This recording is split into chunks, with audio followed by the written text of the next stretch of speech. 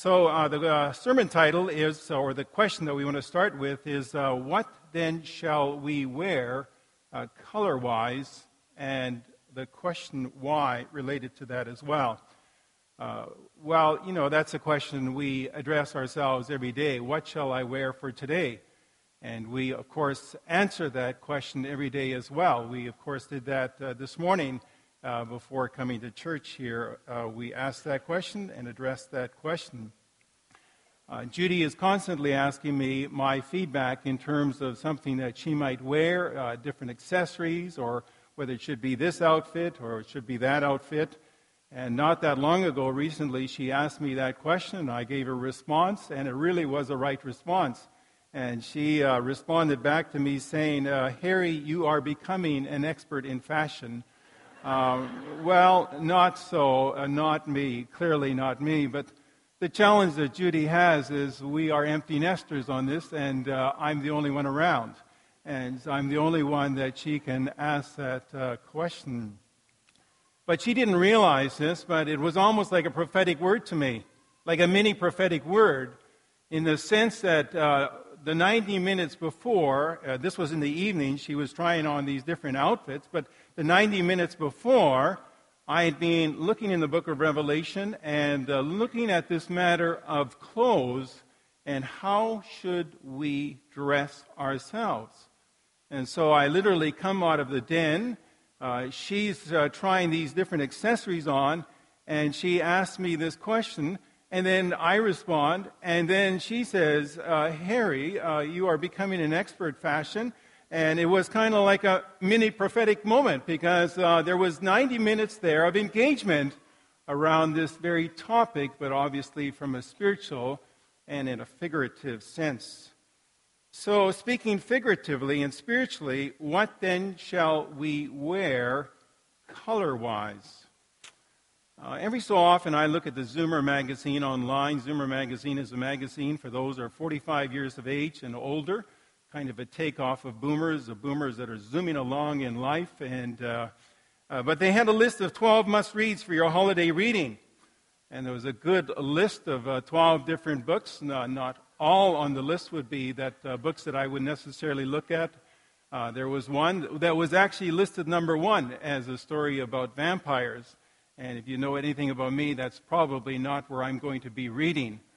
But when I saw the list, must-reads through the Christmas season, and certainly into the New Year as well, one of my must-reads at Christmas time and the New Year's is to read the book of Revelation. So, of course, they didn't ask me what I would put on the list, but I would have said, well, the book of Revelation from the New Testament, and not only the book of Revelation, but a commentary as well.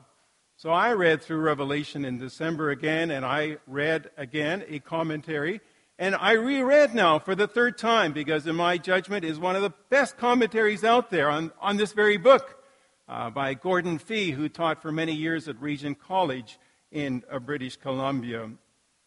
My observation in the book of Revelation, I've picked it up before, and I've actually communicated it from this pulpit before, more in passing, but there is a dominant color in Revelation. We see that color white. It is white. We see it when a son of man in Revelation chapter 1, his hair is white as snow.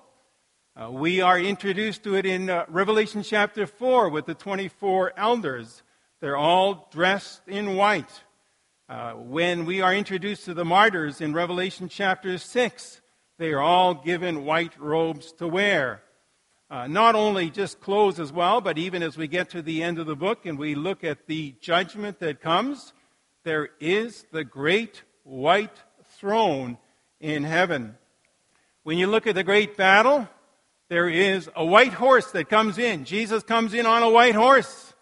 And not only him, but this huge army behind him. Everyone is on a white horse.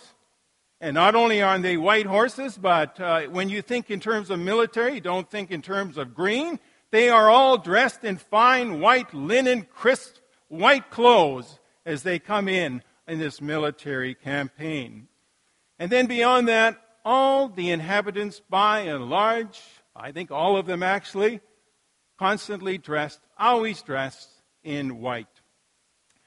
You know, the Muppets got this very right. I watched the show, the movie A Very Merry Muppet Christmas 2 or 3 weeks ago with my granddaughters. And it's a story about the Muppets, and they're about to lose their theater at Christmas time because of a land developer. And Kermit the Frog is in all kinds of trouble related to this. But then they have a heavenly scene where the angels in heaven angelic beings become aware of this. And as they're looking down, they decide to get engaged with this. But as we have that heavenly scene as represented by the Muppets, no less, it's all white. Everyone is dressed in white. The walls are white. The ground is white. Everything is white in that very movie, in that heavenly scene. So figuratively speaking, spiritually speaking, what then shall we wear? And at least from Revelation, white seems to be the answer. And so where we're going with this message, the invitation for you today, and ongoing really, is to be thinking white. To think white. Spiritually, to think white in a number of different ways. And that would not be foreign to us to be thinking color. When we say think green, we can think at least a couple of different ways. But one of the things that when we say think green, it means think about the environment. Think white. There's this impression, I think, that was intended when the book of Revelation was written, and we don't pick it up because we kind of read Revelation chapter 1 here, maybe chapter 5 here. But for the early church, most of the people in the early church were not readers. Only about 15% of people could read, and nor would they have necessarily books to read. So the book of Revelation, when it was presented to those 7 churches in Asia Minor, it was read from the beginning right through to the end. And they listened to it, and as they listened to it, they would have been, I think, impacted in different ways by how dominant the color white is in the book of Revelation. And so it's just as we might think green about the environment, they might have been quite inclined to think white about spirituality and thinking about life and the implications of what it means to think white. Think white is where we're going.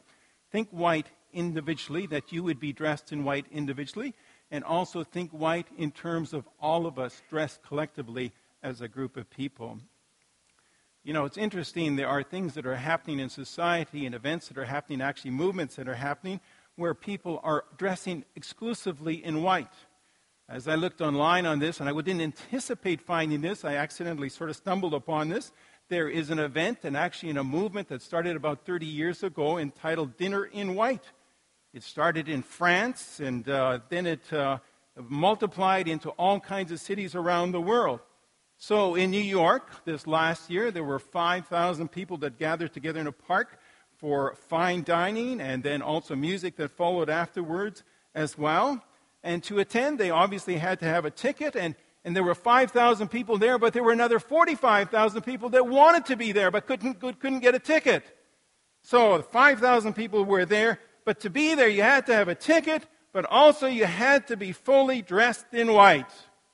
White socks, white shoes, white pants, no beige, no off-white. It had to be totally white. Now, I was conveying that to staff here 2 or 3 weeks ago in a staff setting, and Pastor Kevin made mention of the fact that Vancouver does the same sort of thing now. Sure enough, I looked online, and Vancouver has their own Dinner in White, or Dîner en Blanc event that happens. And to be there, you've got to be dressed fully and completely in white. Now, they don't do it for any spiritual reasons that I'm aware of, but it's more, I think, what I picked up on online is to create an evening that is kind of magical and different as everyone dresses in white as a group of people. Came across this other event that happens in the world. It's a musical dance group known as Sensation. They have crowds of up to 10,000 people. I think they originated out of Amsterdam. Again, you got to have a ticket to be there, but then you've got to be fully dressed in white. When you look online and they talk about this, it says, when it comes to choosing your outfit for Sensation, remember, white is white. So, no beige, regardless of shade. And then they have this line. It says, please note that if you are not dressed in white, you will not be admitted to the event area, not even with a valid ticket. The main reason, again, no spiritual reason that I would pick up there, but largely to create kind of a magical evening. So think white. Revelation was into this 1900 years ago already. And as we look at this, I invite you to be putting on your imagination, because the book of Revelation really appeals to the right side of the brain. It's a book that calls for imagination. It's a book that calls for picturing what's there in front of you. It's a book that calls for picturing these white images in this book, but then equally the implications for us today as well in terms of thinking white. So, what's the color of heaven? The color of heaven, the color to choose is white, but here are the reasons. 3 reasons. Number 1, and I would say this is the dominant one in Revelation, and it's a hard-driving one in Revelation, and I started off by saying we are exhorted. Initially, I had put down we are called, and then when I looked at that word called and considered it's too soft, there is something more urgent, more intense with the word exhorted. And we are exhorted in the book of Revelation to live righteous lives. And that is pictured by the image of white. Now, the inclination when we think about white in the book of Revelation may well be to think that this is just strictly a thing in heaven.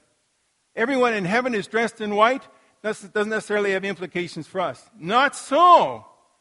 The exhortation comes through in the letters that were written to the 7 churches in Asia Minor. So there were 7 letters, Revelation chapter 2 and 3, with 2 of those letters addressed specifically about being dressed in white, in the here and now. Not just in heaven, but there's a sense in which people in the here and now are being invited to be part of what's happening there in the heavenly realms as well.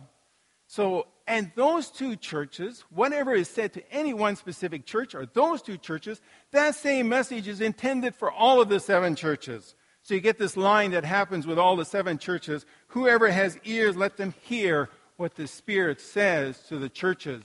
So that message is intended for all of them. And of course, we come with the conviction, those of us who embrace the Bible as the Word of God, that not only was it intended for those 7 churches, but it's equally intended for us today as well. So we'll share 4 passages of Scripture with you from Revelation. In your song sheets, there is a sermon outline that you could look at, and the Scriptures are listed there. Very first one is Revelation 3:18. Church of Laodicea, I counsel you to buy from me gold refined in fire, so that you can become rich, and white clothes to wear. So there's the imagery that's picked up there. This is Jesus who is speaking to these 7 churches. So just in the Advent season, we talked about Jesus, the wonderful counselor, out of the book of Isaiah. So here's Jesus now, 95 years later in terms of the timeline from the incarnation to the writing of the book of Revelation.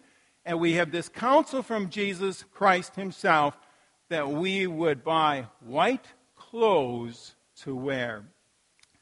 Revelation 3:5 as well, the church at Sardis.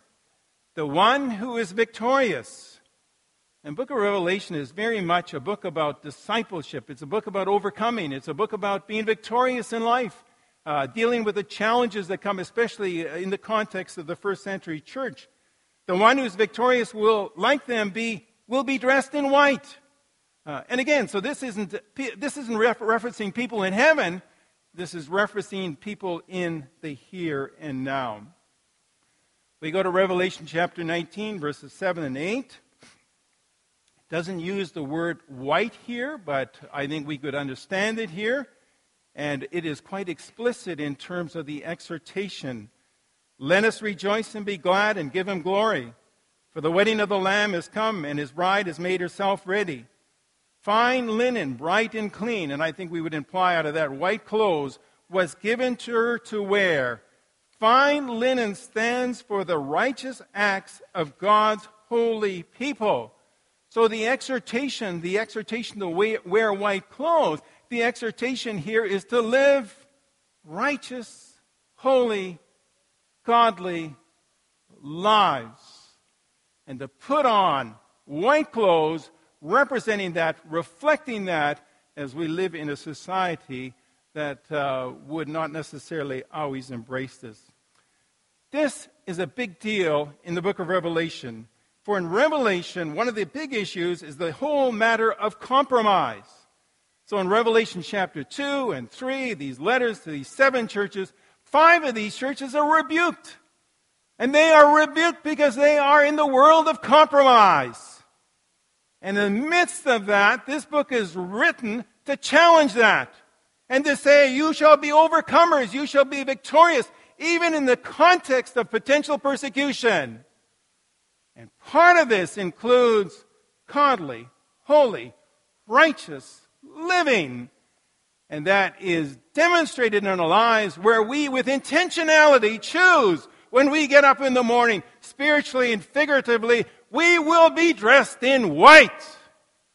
And when the temptation may come our way on a financial matter, a temptation may come our way on a matter of integrity, a temptation may come our way in matter of a sexual matter, whatever the temptation may come, the choice is we will make white clothes decisions here, and we'll live godly, holy, righteous lives before God and before humanity. And that's part of what it means to be living victoriously and to overcome, as reflected in this very book right here. Revelation is a book on what it means to be true to God. Revelation is a book on discipleship. It's interesting that the number 7 is really important in the book of Revelation. It's a number of perfection. It's a number of completion. And in different ways, and the number 7 is used. You've got 7 churches and other groupings of 7 as well. But one of the groupings is that there are 7 Beatitudes that are in the book of Revelation. Probably that number with intentionality. So there's the full blessing of God reflected through these 7 different Beatitudes here. The very last one is in Revelation chapter 22, verses 14 and 15. It is the last chapter of the Bible, of the book of Revelation, but it picks up on this imagery of clothes again. It doesn't pick up on white, but it does say, blessed are those who wash their robes, that they may have the right to the tree of life and may go through the gates into the city. And the assumption here would be that it would be white robes that we are wearing. And we would understand, given the context of this verse, even especially in the line that follows here, the exhortation is, put on white clothes. In other words, don't live like the world around you. That's Romans chapter 12, verses 1 and 2. Be transformed by the renewing of your mind. Put on white clothes and live holy, godly, righteous lives in the world around you. I'm going back to Revelation 22, verse 15. We're uncomfortable with the language, but outside are the dogs. Those who practice magic arts, the sexually immoral, the murderers, the idolaters, and everyone who loves and practices falsehood. In other words, what is being said here is don't be like that.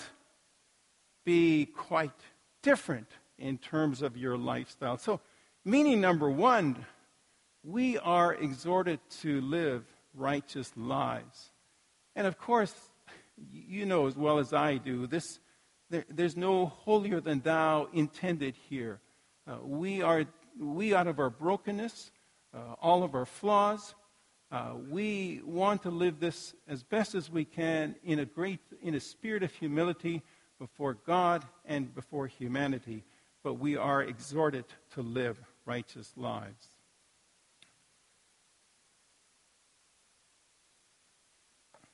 Number 2, we are reminded that righteous living begins with the gift of righteousness. Endeavoring to live a righteous life has a foundation to it. More than that, it has a compelling energy that flows forth from that foundation. And that foundation is nothing other than the gift of righteousness that is provided to us. I'm going to pick up on Revelation chapter 7, verse 13, that would suggest that. These are they who have come out of the great tribulation, the great time of suffering. They have washed their robes and made them white in the blood of the Lamb. Now, if you're listening carefully to that, there's an oddity here. There's a little bit of a disconnect here. You got these robes. They've been washed. They've been washed in red blood, but they come out white.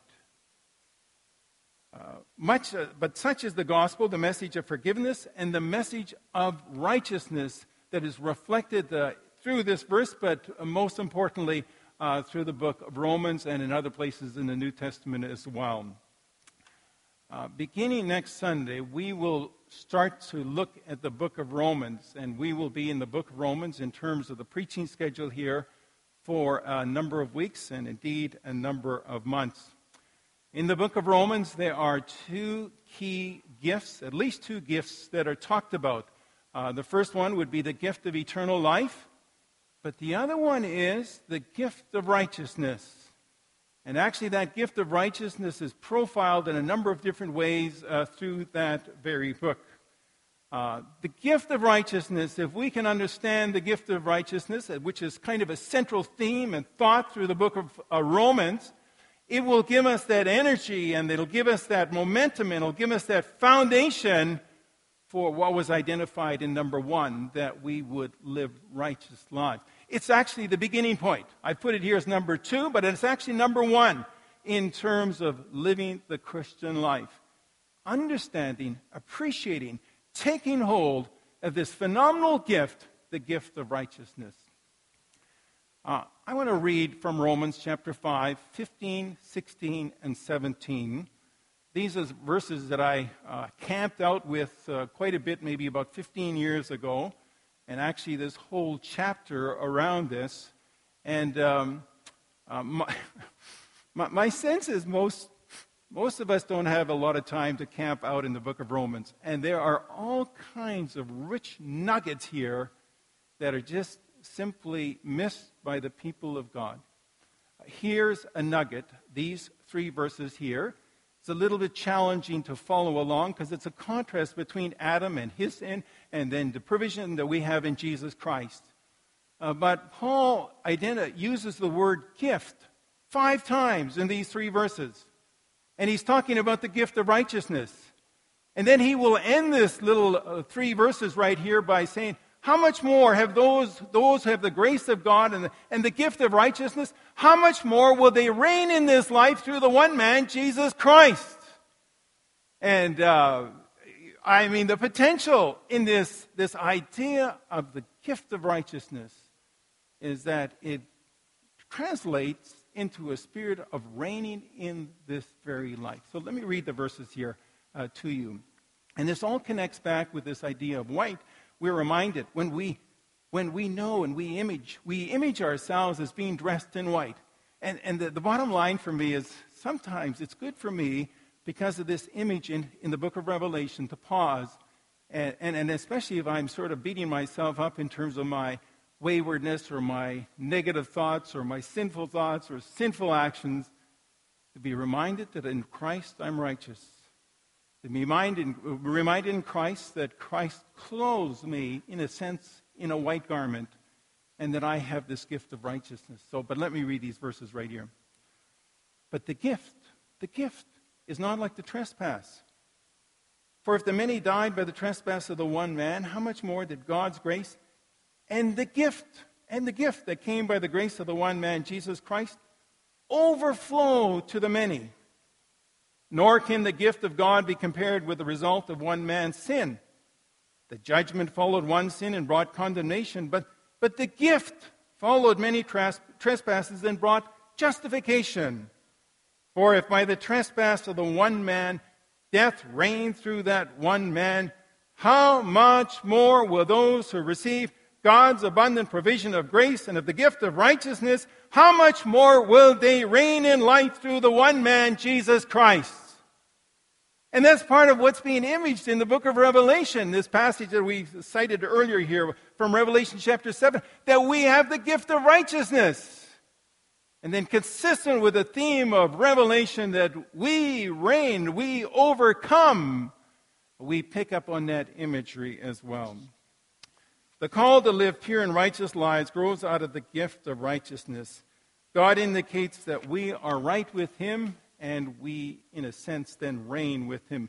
And with that, then, he exhorts us to live rightly for him. That sense of that imperative grows out of this, that which is indicated by God. And both are symbolized by this invitation to dress in white. I don't know how many of you get the Star Phoenix, but there was an article in the Star Phoenix yesterday that was quite interesting. People are looking at the possibility of a moral pill, which would enhance the capacity of humans to become more sensitive, compassionate, kind, and the bottom line, and that's the language they use, a moral pill, that they would be more morally, upright in society in different ways. And I don't know what will come of that. It was quite interesting to read that. So someone could take a pill and it'll somehow have a bearing on, their chemicals in their brain, and they will be more sensitive and compassionate and maybe more moral because of that.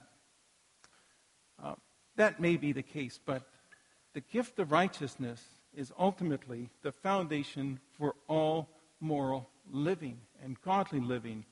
And the more we understand that gift of righteousness, the more it becomes the impulse and the energy for appropriate and godly living.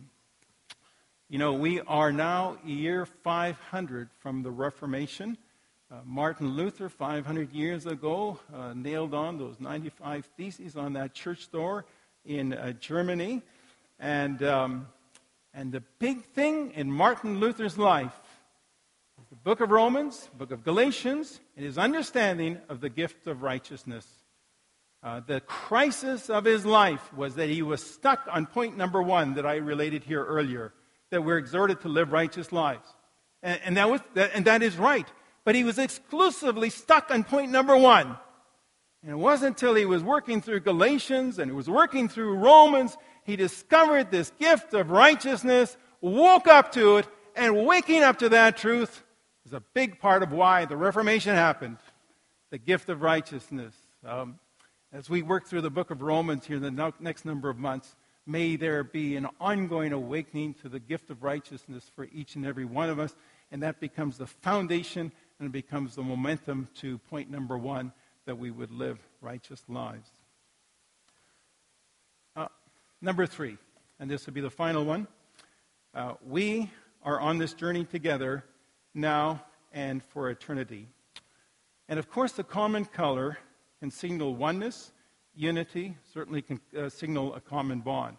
So, earlier I said think green, well, think environment, but we're in Saskatchewan. What else does think green mean? Well, it means the Rough Riders, right? Think green. So that's the illustration. You go to a Rough Rider game and everyone's dressed and decked out in green, and there is a common purpose there, and there's an energy there. There is a togetherness. There is everyone's dressed in green. There's nothing new about that. That's what Revelation is intending to say in part as well. That everyone is dressed in white, and there's a spiritual energy, the righteousness of Christ, and also then the implications for the people of God to live a life of righteousness as well. So, Revelation 7:9, here it is. After this I looked, and there before me was a great multitude that no one could count, from every nation, tribe, people, and language, standing before the throne and before the Lamb, and they were wearing white robes and were holding palm branches in their hands. Everyone in heaven is dressed in white, and everyone on earth, in a sense, is invited to join the party as well. And the significance of that is, just like in a Rough Rider game, the sense of togetherness that is there, the tidal wave of unity that is there, and the energy that is there, equally as people of God think of themselves as clothed in white. The intent is that there's an energy and a togetherness that is equally implied as that as well. So, what shall we then wear? The exhortation, the explicit one in Revelation 3:18 to the church at Laodicea, Jesus, the counselor, speaking, I counsel you to buy from me white clothes to wear. Why? We are called and exhorted to live pure and righteous lives. We are reminded that righteous living begins with the gift of righteousness, and we are on this journey together. White is the uniform that we wear. So the balance of the service, here's an invitation for you to consider. Imagination is part and parcel of the book of Revelation.